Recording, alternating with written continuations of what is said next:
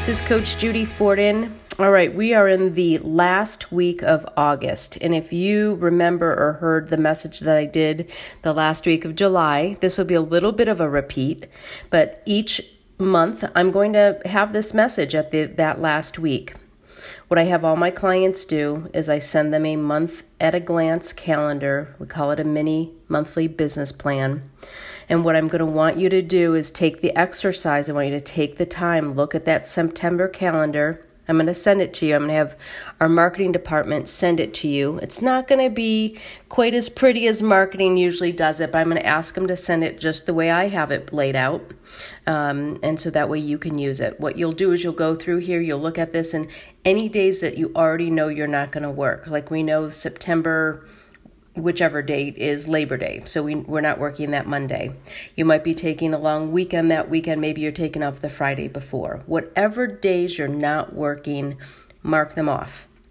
And then in the lower right corner is a series of numbers that we want you to put there. Number of days you're going to work, so it's the days that aren't crossed out. Number of listing appointments you're going to go on, number of listings taken, number of listings sold, going into the pending status, number of price reductions, number of buyers that you put into pending status, you put them into a contract, and number of closed units that you want for that month, for the month of September. Now on the left, for those of you that are with Century 21 Everest, your company may have something similar, but it's the ancillary, our affiliate companies, Inspiro, Outgoing Referrals, are All Valley.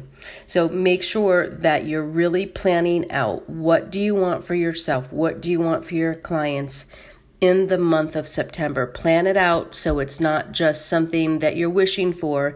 It's something that you're really setting the goal, setting a date, and really setting some hard numbers.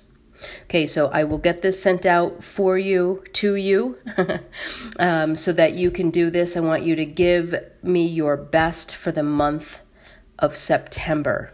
Let's start this week. Let's make this week a great week and make September your best. Remember, your job isn't getting easier, you're just getting better. Go make it a fantastic week and an even better September.